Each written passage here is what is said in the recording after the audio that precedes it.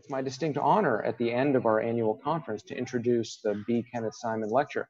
Judge Don R. Willett was nominated to the U.S. Court of Appeals for the Fifth Circuit on October 3rd, 2017, and confirmed by the Senate by the comfortable margin of 50 to 47 2 months later. Before that, he served on the Texas Supreme Court for over 12 years, having been appointed by Governor Rick Perry in August 2005. Before ascending to the bench, Judge Willett was Deputy Attorney General of Texas, serving under Greg Abbott, who later became governor himself. And before returning to Texas, Judge Willett was a Deputy Assistant Attorney General in the U.S. Justice Department's Office of Legal Policy, as well as serving in the White House as a Special Assistant to President George W. Bush and Director of Law and Policy for the Office of Faith-Based and Community Initiatives. Judge Willett's personal story makes his professional accomplishments all that more impressive. He was adopted by parents who hadn't finished high school, and his dad died when Don was 6. His mom waited tables to support the family.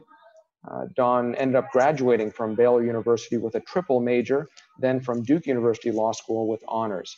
It's perhaps this rags to riches story that caught the eye of Donald Trump's legal team, which put then Justice Willett on its list of potential Supreme Court candidates. Well, that or his lively and civic education focused Twitter feed, which we all miss.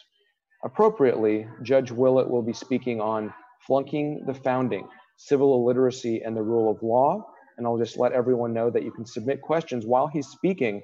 If you're on one of our social media channels, it's hashtag Cato SCOTUS. If you're on Zoom, just submit it through the Q&A. And one more thing, we kind of had our wires crossed, but this bow tie that I'm wearing, this Constitution bow tie, used to belong to Judge Willett. And he has now the one that used to belong to me, which is this one, but in blue. Just one more item of trivia and showing how dedicated Judge Willett is to the Constitution and constitutional education. So Don, please, the floor is yours.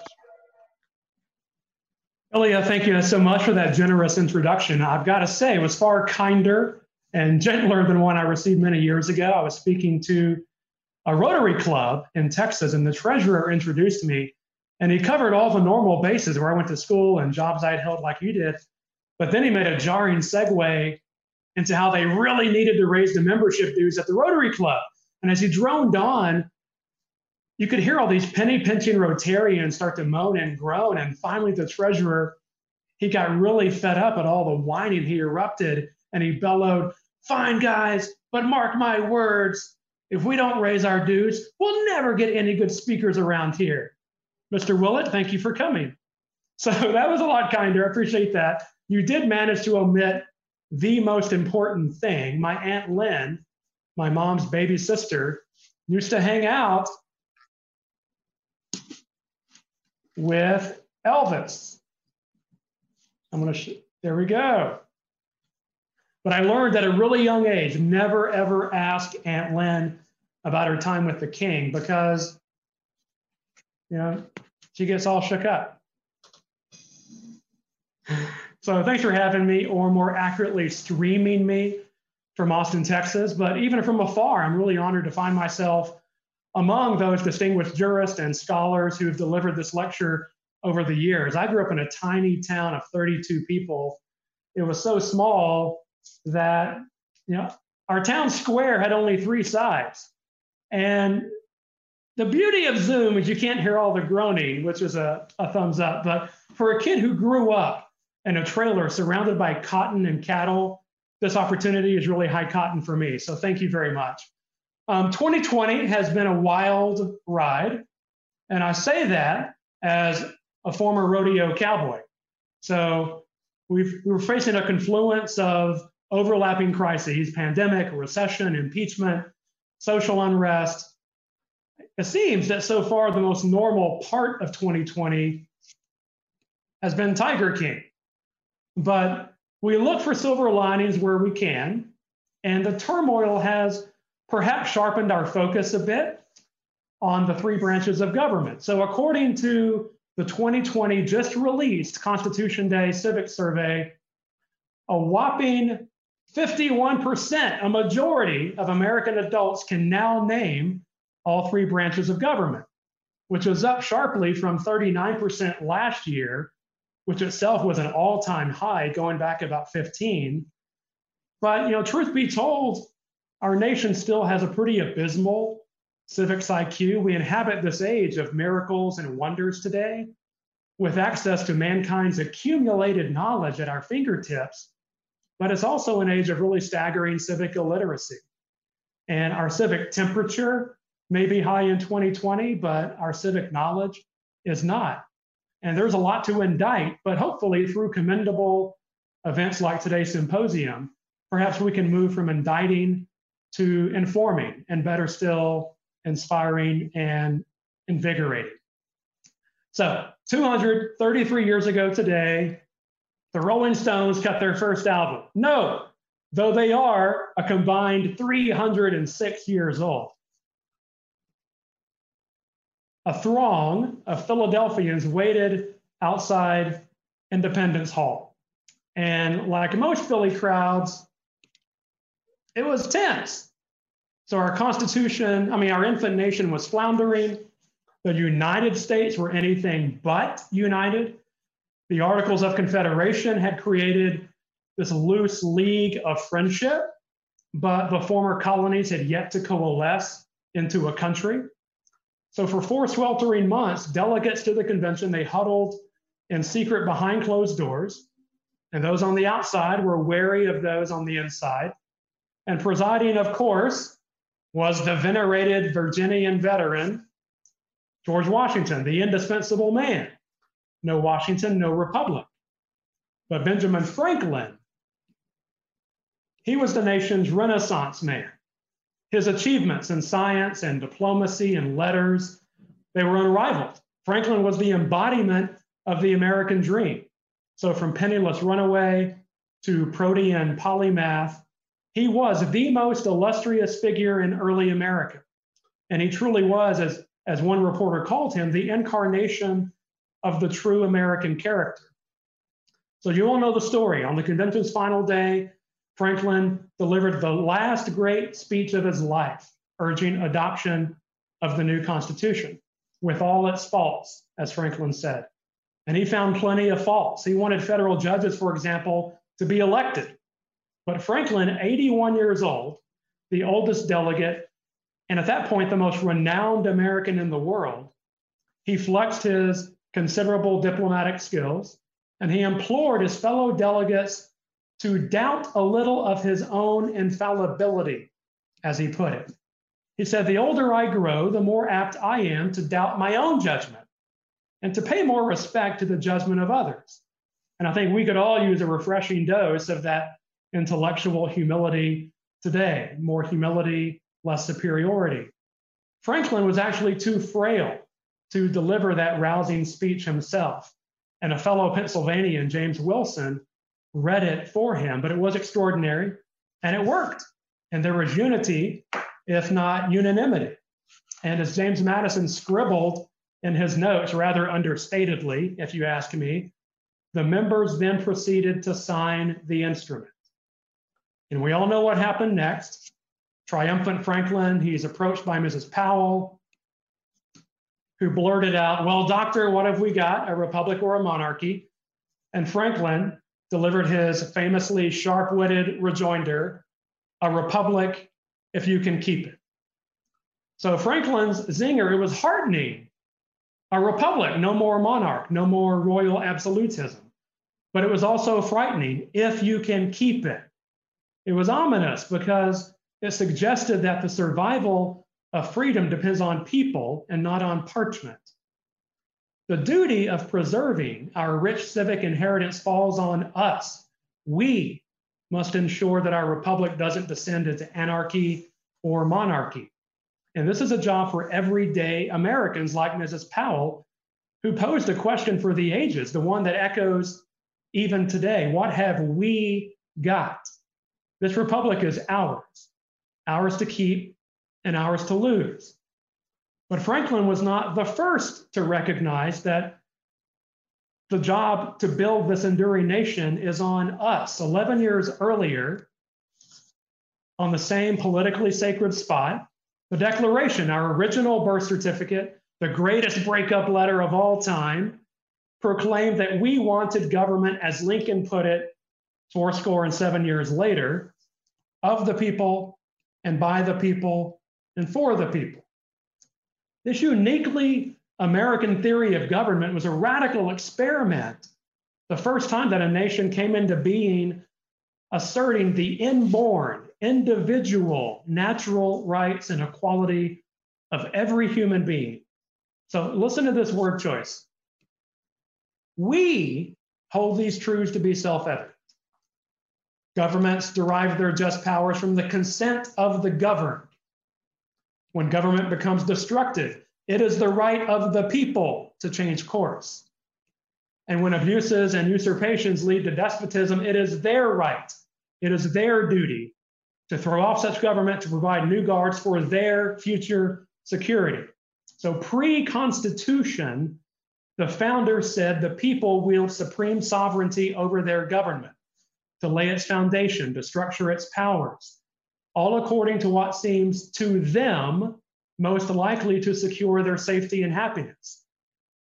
The power of the people is a truth that provides great comfort, but also grave discomfort. So fast forward to Constitution Day 2020, 23% of American adults still can't name a single branch of government. 19% can't name one right guaranteed by the First Amendment. 19% of adults under age 45 can pass a rudimentary 10-question multiple choice quiz about the founding. Many Americans don't know the how of our republic because they don't know the why of our republic. Margaret Thatcher, she once noted that Europe, unlike the United States, is the product of history and not of philosophy. America is sui generis, she said, because it was built upon an idea, the idea of liberty. And she was echoing Churchill, who called the Declaration a great title deed, praising the love of liberty and justice on which the American nation was founded. Madison, of course, agreed. The European vision, he said, was charters of liberty granted by power, as opposed to this radical American vision, charters of power granted by liberty. So our founders, they were imperfect, but they were inspired, and they aimed for something transcendent, not to enshrine a mere process, democracy, but to enshrine a promise, liberty, and individual freedom, the essential condition of human flourishing. So our founders, they gambled big, and in my view, they hit the trifecta. They had hindsight, they knew the history of kings and dictators, so they insisted on a government of laws and not of men. They had insight, they knew that government exists to ensure the blessings of liberty, that liberty is not provided by government, but it pre-exists government, that liberty is our natural birthright, not a gift from the sovereign or from politicians. And they had foresight. They knew that to safeguard liberty, government must be structured to control its power. So knowing that a bunch of guys dumped tea into Boston Harbor doesn't mean a lot if we don't know why they dumped it. Which, of course, as the Beastie Boys taught us, was because you got to fight for your right to pour tea. And if we don't grasp the why of our design, it'll never command affection and reverence. Most Americans now say they don't trust any branch of government, not one. American national pride is at an all-time low. Only 51% of American high school and college students report being proud of America, and just 46% say they're patriotic. The father of the country would be dismayed.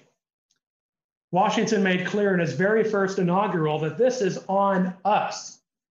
He said the preservation of the sacred fire of liberty and the destiny of the Republican model of government are staked on the experiment entrusted to the hands of the American people.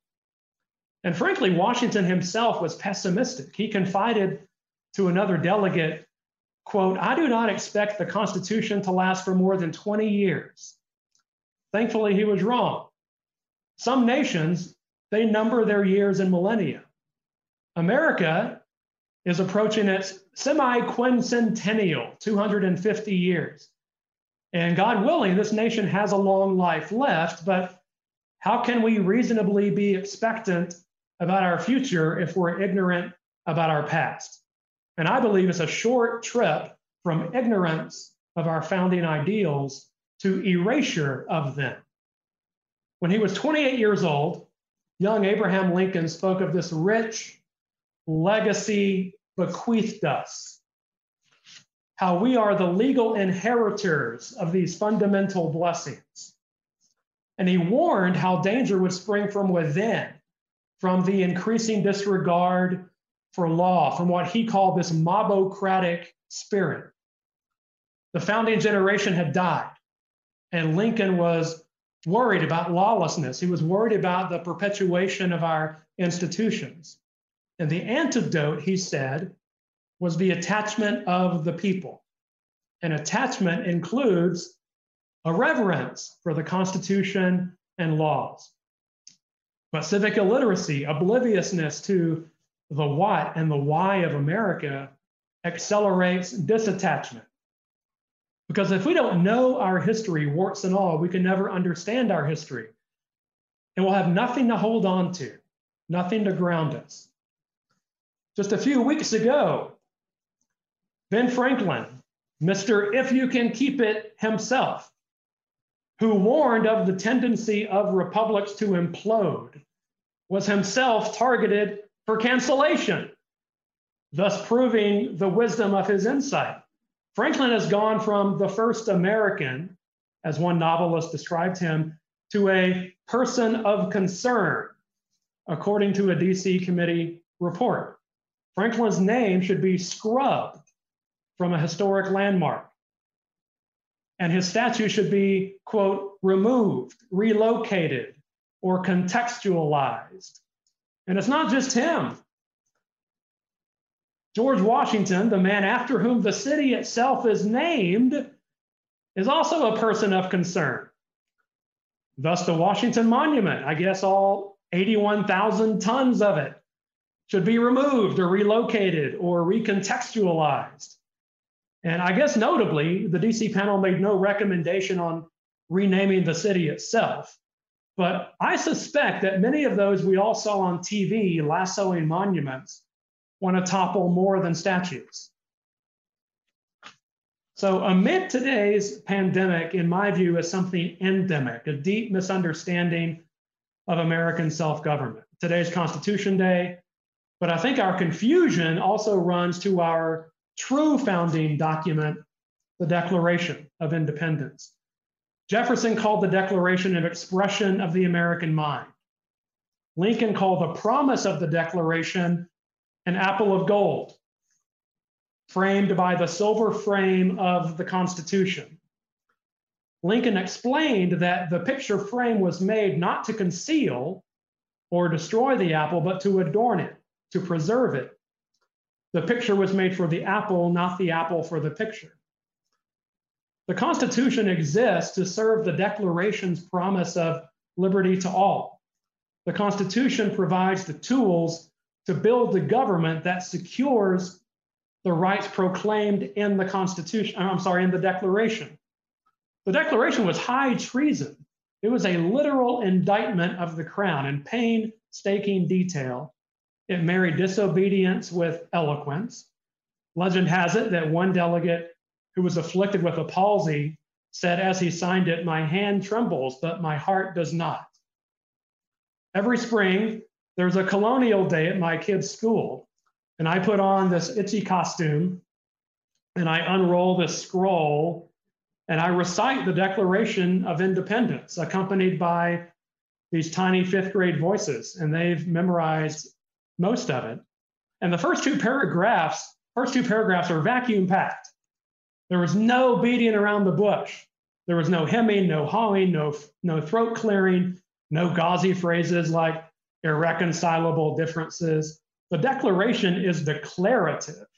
So this was the Festivus of 1776, right? This was the airing of grievances. And the founders, they dialed it up to 11. So the second sentence is the most famous. We hold these truths to be self-evident.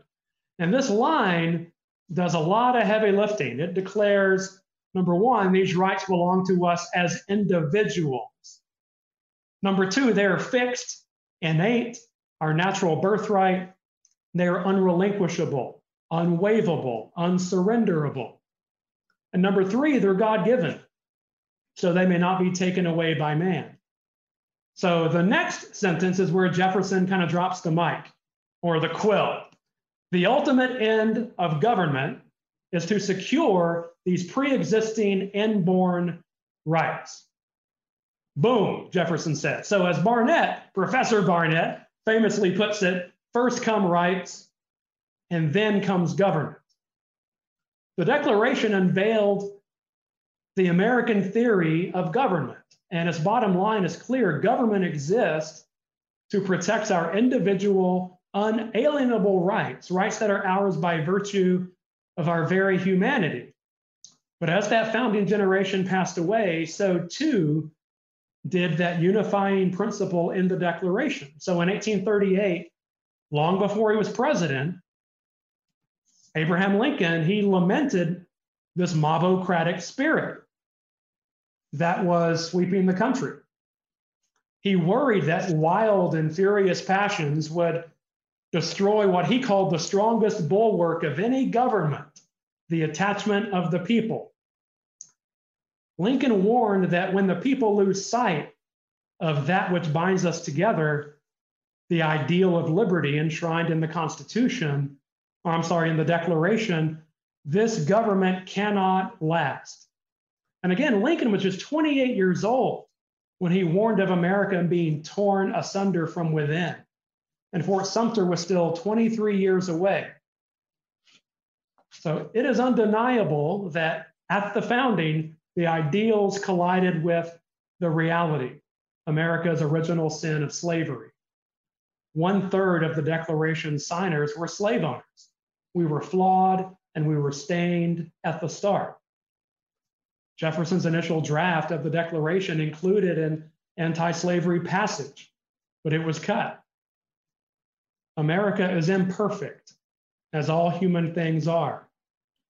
Even so, the Declaration's underlying ideals are timeless, and they are winning out. Lincoln would not abandon them even to avoid civil war.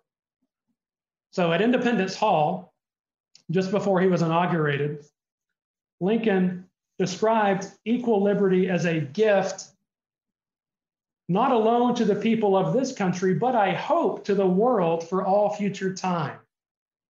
The Declaration was a linchpin argument for abolitionists, and the Supreme Court in Dred Scott feebly tried to explain it away, unconvincingly. So my favorite piece of art in my chambers is an oil painting of Frederick Douglass. There's a picture of it. And in his iconic speech, "What to the Slave is the 4th of July," Douglass notes that the promises of liberty and equality in the Declaration are eternal, even if America broke those promises. So there was this jarring disconnect between the commendable words of the Declaration and the condemnable deeds of those who adopted it. But these founding ideals, they still lay the foundation for righting wrongs, including the new birth of freedom wrought by our second founding and the Civil War amendments that belong at the center of America's constitutional story. And this quest to live up to America's ideals is never ending. It requires constant striving. Even the aspirational 14th Amendment failed to fulfill its promise during its first 75 years. But the central idea of the Declaration, that all men are created equal, it set in motion this inexorable march. Dr. King, perhaps the most renowned protester in our nation's history, he called upon his fellow citizens not to tear down America's heritage, but to live up to it. After his own March on Washington, Dr. King demanded not that our founding documents be changed to fit new ideals, but that our government change to fit the enduring ideals of our founding documents, which he called a promissory note, to which every American was to fall heir. Perfection is elusive in this life, but bit by bit, amendment by amendment, we are drawing nearer to the first enumerated purpose of the preamble, formation of that more perfect union. So far, I've focused on the Declaration, our golden apple, which lies at the heart of the American project, but it is preserved through its silver frame, the Constitution. The Declaration is aspirational. The Constitution is architectural. The Declaration declared the purpose of government to secure our God-given rights, and the Constitution erected an ingenious structure to achieve that purpose. And it is imperative that we understand both documents so that, as Lincoln cautioned, neither picture or apple shall ever be blurred or bruised or broken. The framers, they were not tinkerers.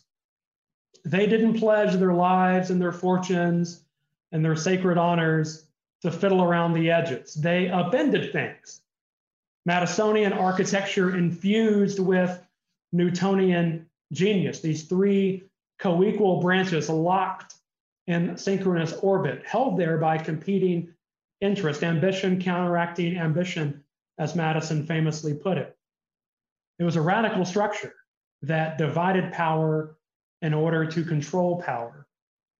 And the most extraordinary element, these three rival branches derive all their power from three unrivaled words, supersized on the page for all the world to see: we the people, not we the government, not we the judges, not we the subjects. This was an era of kings and sultans, and in that era, this was a script-flipping heresy. Nothing was more audacious, nothing more radical than the idea that sovereignty resides not in government, but in the governed. Popular sovereignty is a duty, it's not a mere theory. Shortly after the Constitution was signed, Jefferson wrote from Paris, "Wherever the people are well informed, they can be trusted with their own government." But how can we give informed say-so if we lack informed know-how? We, the people, are meant to be watchdogs and not lapdogs. And Franklin's warning, if you can keep it, presumes, if you know it, that everyday Americans will be well informed and thus wield their sovereignty smartly.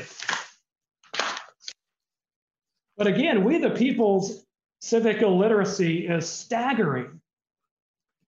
71% of Americans cannot identify the Constitution as the supreme law of the land. 63% can't name one of their US senators. 62% can identify the governor of their state. 10% of college graduates think Judith Sheindlin, AKA Judge Judy, sits on the Supreme Court. Madison warned about this expressly.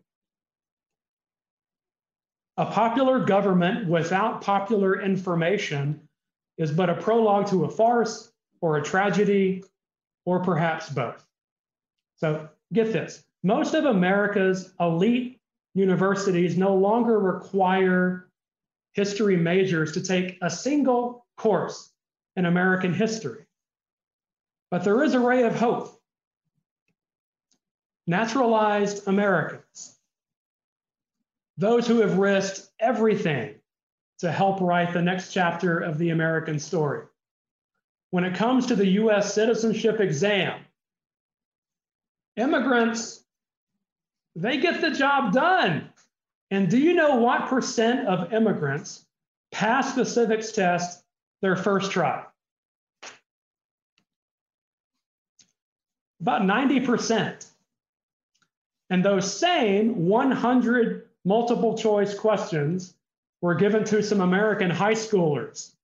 And the passage rate, not quite as high, about 5%. So the generation with the greatest access to information is also the least informed. But an informed citizenry is indispensable to self-government. But even that is no guarantee of good government. Beyond education, you need engagement. And Franklin said, if you can keep it, because he knew the secret sauce was an engaged citizenry, American civic spiritedness. So here's how Tocqueville explained it. He said, the civic spiritedness of Americans is rooted in our three-dimensional sense of participation. Number one, we participate in creating our own and thus our nation's prosperity. Number two, we participate in the administration of local government, voluntary associations, what Edmund Burke called the little platoons of family and church and local community, all of which kind of incline us to civic virtue. And then finally, number three, through electing our representatives, we participate in the making of laws that advance our freedom and our prosperity. So American patriotism is anchored in that Tocquevillian vision of proactive citizens, sleeves rolled up, who take charge of their own economic and social and political happiness. American citizenship is not a spectator sport. And Justice Brandeis, I believe, put it well. He said, the only title in our democracy superior to that of president is the title of citizen. The Declaration and our Constitution are exquisite charters of freedom, but freedom requires patriots and not passers-by. They demand fierce defenders and not feeble bystanders. Take Lincoln. In 1858, he was by all accounts, a financially insecure, failing politician with no administrative experience. But the Supreme Court's Dred Scott decision, it galvanized Lincoln. And that June, he delivered his famous House Divided speech.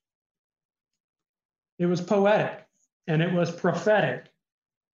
And while Lincoln lost that election, it was that legal analysis, his legal analysis of a judicial decision of all things, that catapulted him ultimately to Mount Rushmore. Lincoln was no mere bystander. His civic education, his civic participation informed voters who liked what they heard and who leveraged that knowledge into sending that failing politician to the White House 2 years later. And indeed, civic education, civic engagement can ripple across centuries. So let me tell you about a tenacious Texan with a Mensa level civics IQ. So in 1982, Gregory Watson was a 19-year-old sophomore at the University of Texas. And he wrote a research paper arguing that one of James Madison's proposed amendments to the Constitution was still eligible for ratification. And this dormant proposal, it would have barred Congress from giving itself a midterm pay raise. It was part of the original batch that eventually became the Bill of Rights. And the teaching assistant was thoroughly unconvinced, unimpressed, unpersuaded. She awarded Watson a big fat C. So Watson, fueled by fury and righteous indignation, he spent the next 10 years of his life lobbying state capitals from sea to shining sea until in 1992, the 27th Amendment was finally ratified, 203 years after it was first proposed. Gregory Watson got a bad grade, so he amended the Constitution almost single-handedly, and all it took was aptitude and attitude. And the cherry on top for Watson came 3 years ago, 2017, 25 years after ratification. He was brought up on stage and was informed that the university was changing his grade officially. And there's the official form, which states, in light of the student's heroic efforts to prove the professor wrong, Mr. Watson deserves A+. Last year, the federal judiciary convened its first ever National Civics Conference. Article 3 judges, including 3 Supreme Court justices, joined with law school deans, bar leaders, and others all the way from Maine to Guam to discuss how the judiciary could help boost civics literacy. A few weeks later, Chief Justice Roberts wrote in his year-end report that each generation has an obligation to pass on to the next not only a fully functioning government responsive to the needs of the people, but the tools to understand it and to improve it. And the Chief Justice was echoing Justice O'Connor, who commendably has devoted her post-court life to civics education. And as she puts it, knowledge about our government is not handed down through the gene pool. And she, in turn, was echoing President Reagan, who warned that freedom's never more than one generation away from extinction. We didn't pass it to our children in the bloodstream. And they're all right. This isn't something hardwired into our DNA as Americans. These habits of citizenship have to be taught and learned anew by each generation. And frankly, school children are often center stage when it comes to transforming our nation. So take Linda Brown, the schoolgirl at the center of Brown v. Board of Education. When the Supreme Court rejected racial segregation, it stressed the importance of education as a crucible for good citizenship. And honestly, for many students, schools may be the only place where they might be exposed to the American political tradition. But it won't be easy. A recent study examined the mission and vision statements of America's 100 largest school districts. And the study asked a simple question: what exactly is our purpose? I've always thought, I think the founders probably thought, that the chief purpose of education was to prepare the next generation for thoughtful and capable self-government. To know math, yes, but to also know how to take the measure of leaders.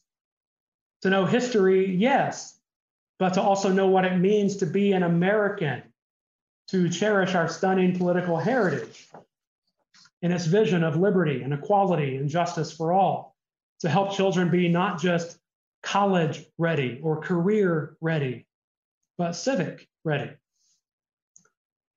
As Jefferson put it, if a nation expects to be ignorant and free, it expects what never was and never will be.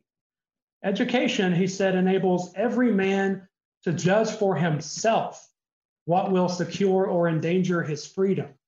And for popular sovereignty to work, education must always underscore and never undermine our common civic identity. Education should instill in children a respect for American self-government and the tools to achieve it, to equip students not just academically, but civically. But going back in the mission and the vision statements of the 100 largest school districts in America, the word America appeared exactly 0 times. But schools shouldn't bear the full burden. I think judges play a role too. And as Chief Justice Roberts put it, he said, civic education, like all education, is a continuing enterprise and conversation. And judges, by virtue of their judicial responsibilities, are necessarily engaged in civics education. We explain our reasoning in written opinions. We lead naturalization ceremonies. We oversee mock legal proceedings, and we speak at school events. This past March, the Judicial Conference of the United States affirmed that civics education is a core component of judicial service.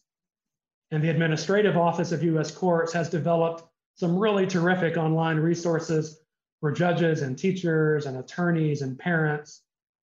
And as for attorneys, which many of you are uniquely equipped to help. And the public spiritedness of lawyers has always been this defining feature of America. I mean, lawyers have played major roles in some of our most triumphant chapters. So 25 out of 56 signers of the Declaration were lawyers. 33 out of 55 delegates to the Constitutional Convention. 22 of 39 signers of the Constitution. More than half our nation's presidents. The legal profession, as Justice Brandeis put it 116 years ago, it does afford unusual opportunities for usefulness, as he put it, that are probably unequaled. He says there is a call upon the legal profession to do a great work for this country. Lawyers, they are vital community connectors and civic switchboards. And the profession may well be different today than it was in 1904, but the calling of lawyers to public spiritedness and to robust citizenship endures.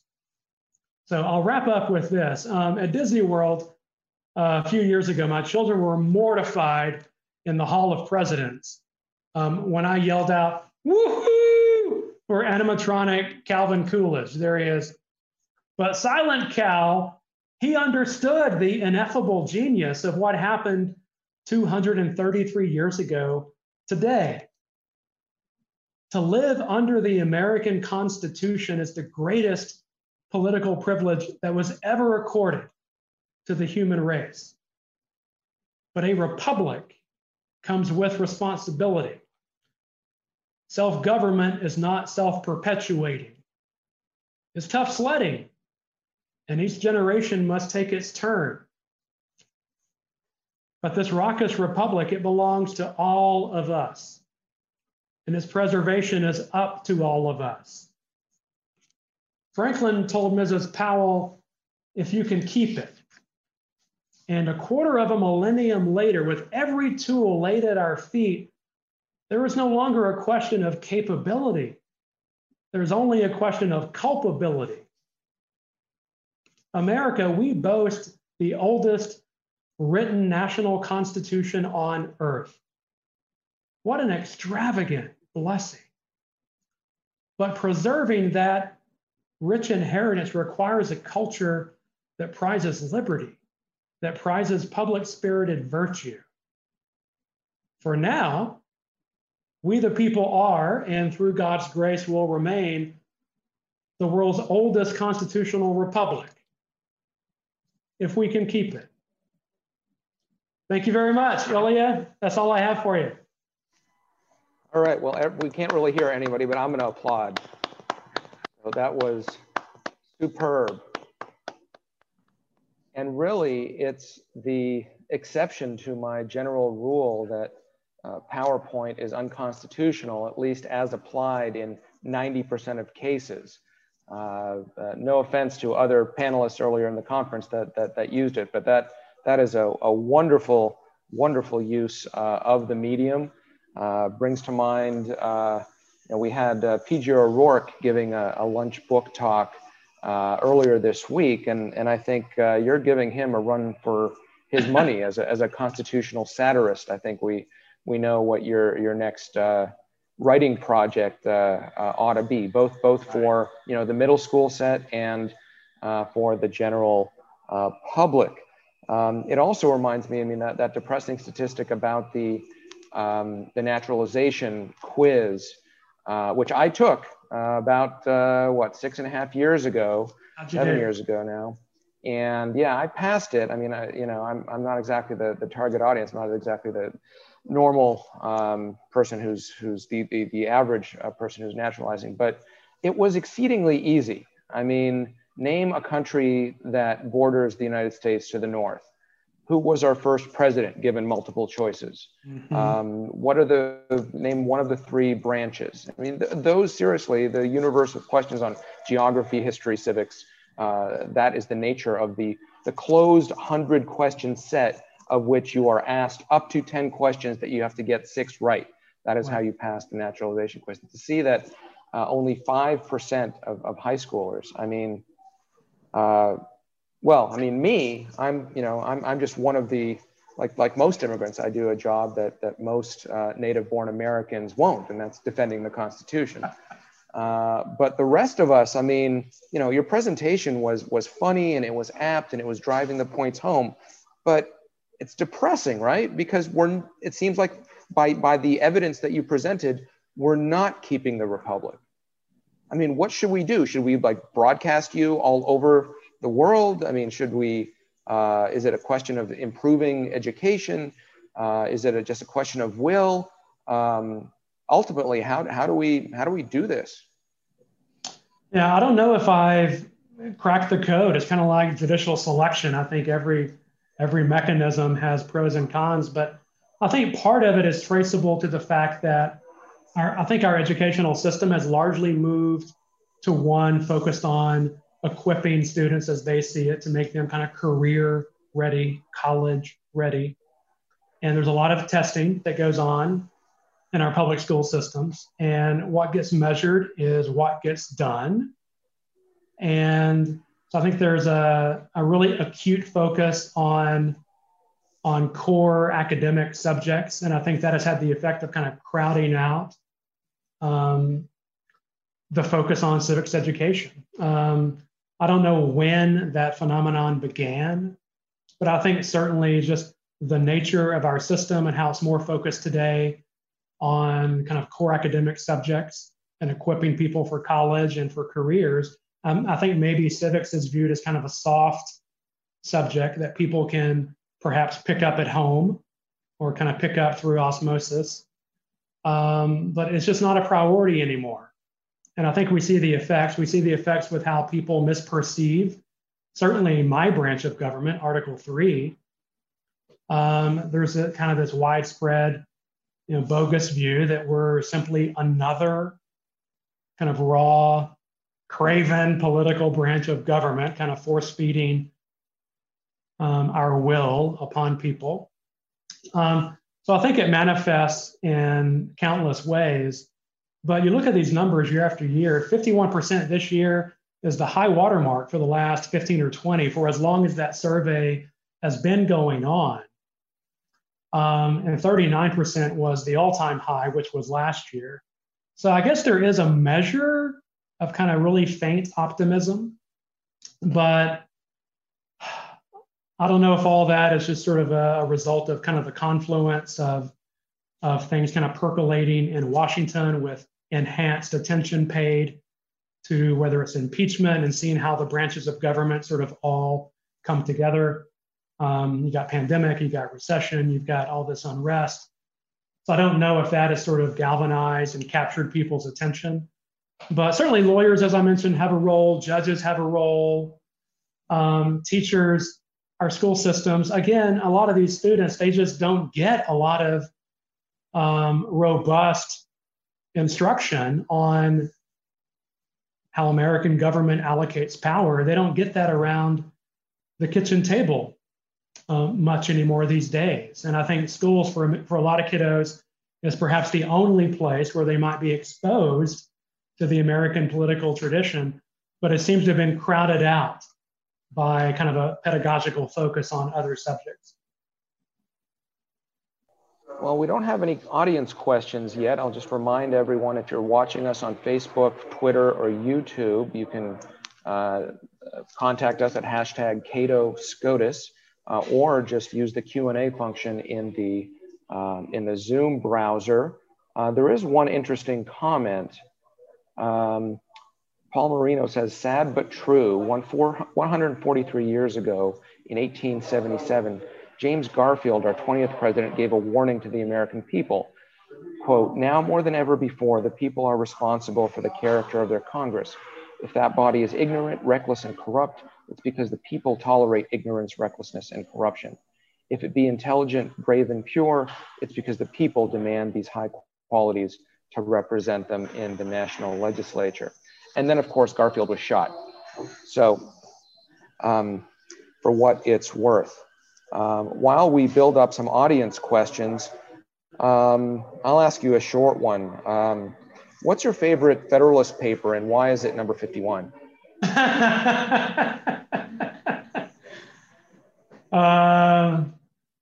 Is 51 the greatest paper or the greatest of all time? It is, I think 51, if men were angels, no government would be necessary.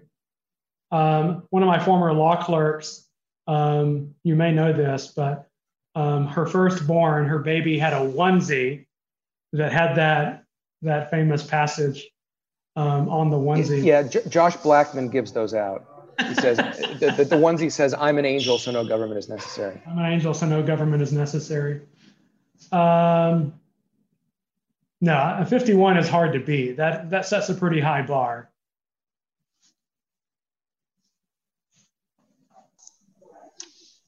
Let's see. Here's a question from Enrique. It says, what about Trump? Hasn't he done the most damage to our republic? Now, getting away from kind of the, topical things that'll get you in trouble with the Judicial Ethics Board, do you see the trends that you're describing as ebbing and flowing, or is it all going in one direction? Like, for example, the expansion of executive power just keeps growing and ratcheting up with each president. So is this kind of a, is it a zig and a zag, or is it something that you've seen over time? And if it's grown over time, I don't know how much you've looked at these various statistics. Do you date it to, our kind of cultural revolution of 1968 or the post-war era, or what historically in terms of trends, what's going on? I mean, trends in terms of people's awareness of civic engagement and awareness. Work? Yeah. I think things have always been sort of partisan in America. People talk in kind of nostalgic terms about how this may be sort of the most polarized and kind of viciously partisan era. The things were not exactly patty cake in previous generations either. But there is something kind of, I think, maybe perhaps unique about our current era. We kind of have I think everything's sort of amplified by social media, certainly, by kind of a journalistic community that seems focused on horse races and not kind of maybe a lot of in-depth kind of policy substance. Everything is kind of measured by clicks these days and what generates clicks, and it's well accentuating the fighting and the bickering and kind of how raucous and rancorous things are. You mentioned my Twitter feed earlier. I once thought when I first landed on the federal bench that I would give it maybe 6 months to a year and then perhaps I would come back. But the longer I'm away, the more convinced I am that I won't. And I'm still kind of lurking on Twitter. It's how I stay abreast of all the warp speed happenings in the world. And it really is neat to kind of follow a pretty riveting cross-section of people from various walks of life. It can be an echo chamber if you follow only those people who kind of reinforce your already held beliefs. But it is a way for information to ricochet in really fruitful, interesting ways. But it really is my primary news feed. It's how I stay on top of everything going on in the world. But I can't imagine coming back. It is a sort of dystopian, kind of toxic hellscape in many ways. And I'm happy to kind of lurk from a safe distance and follow who I want to follow.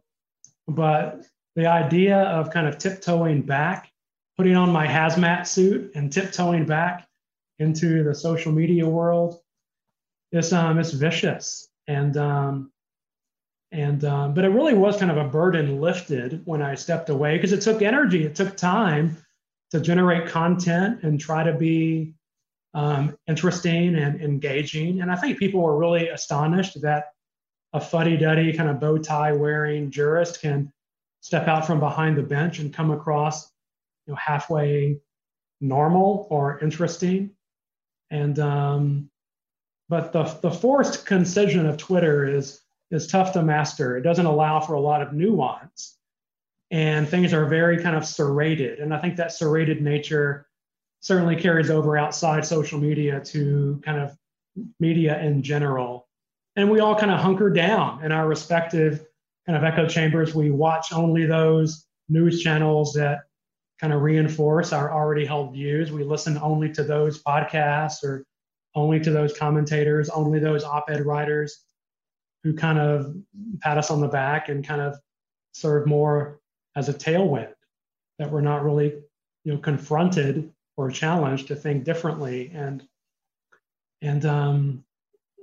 things seem to be especially kind of serrated in this modern age. And I think a lot of young people are tuned out completely. They don't want to put on a red jersey or a blue jersey. There was a recent survey that showed however disengaged American adults are, it is even more magnified among younger people under 18. And the one and only area where they were more civically engaged than their adult peers was expressing their opinions on the internet. So, go figure. Well, I most miss the "we will it" memes about your kids. I wish I could be off Twitter. I don't think Cato's PR department would appreciate that, nor my publisher, because I have a book coming out next week, Supreme Disorder: Judicial Nominations and the Politics of America's High School. Now. What's my book plate? I said, get your book plate now. That's exactly right. You buy it, I'll send you a signed book plate, because we can't do these in-person signings. But listen, a number of people have asked. They say your presentation is superb, which I think there's a majority opinion on that, no question. And they're asking, can we use it for my kids' classes and all this? And I'll just note, this will be available on Cato's website for public consumption within 24 hours. And the text of it, which will be less exciting and without the PowerPoint slides, although we might put in a few of the slides, will be in next year's Cato Supreme Court review. Here's a question from Philip Lammy, who says, do we know how homeschool children are performing on the civics test or generally on civics? Interesting. I've never seen data broken down by that. That would be fascinating to know. I know I've been invited by a number of kind of homeschool organizations and clusters and groups in the Austin area to come and speak to them. And I always happily and graciously accept. I want to go and kind of try to up our civics IQ wherever I can to kind of up our collective game. So I get a lot of invitations from homeschooling organizations and parents, and I uniformly accept them. And they seem very kind of on the edge of their seat, very engaged, very inquisitive, asking really hard, difficult questions. So I've never seen data broken down by that, by sort of the school setting, but I'd be really interested to know what it is. Here's a question from Roger Pallon, who hired me and set me up in this wonderful civics education gig that I have. He says, a magnificent lecture. You've just pointed to the problem on modern lower education. What about the legal academy, where the agenda so often runs contrary to the principles you've so eloquently presented? I mean, as I mentioned, I think the legal profession also has a key role to play, and it shouldn't really be kind of captive or hijacked by partisanship. Heaven knows lawyers kind of run the gamut. There's enormous ideological kind of diversity among the legal profession.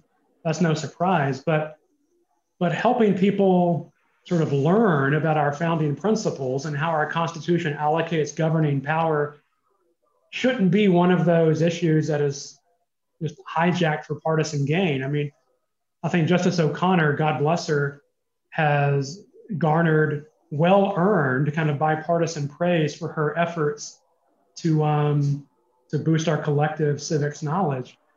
I mean, this is all rudimentary stuff. And it's one thing not to know, the year the Constitution was signed in Philadelphia, but it's one thing not to know sort of these dry factoids, like, how many of the signers were lawyers.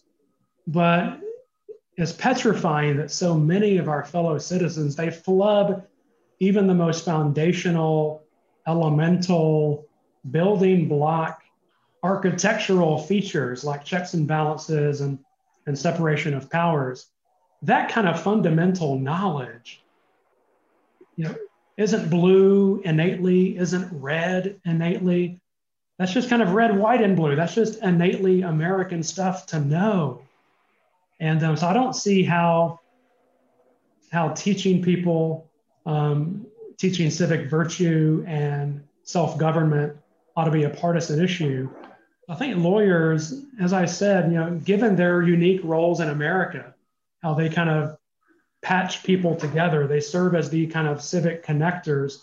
I think they're uniquely positioned, but also uniquely trained to know how our government works. I'm about to kind of put on my scratchy colonial costume again and go back over and hang out with the fifth graders. I thought about, I usually recite the Declaration on the scroll, and I'll probably do that again, but I'm thinking of doing a rap this year. So I may put together some kind of hip hop version, which I think might resonate a little bit more with them.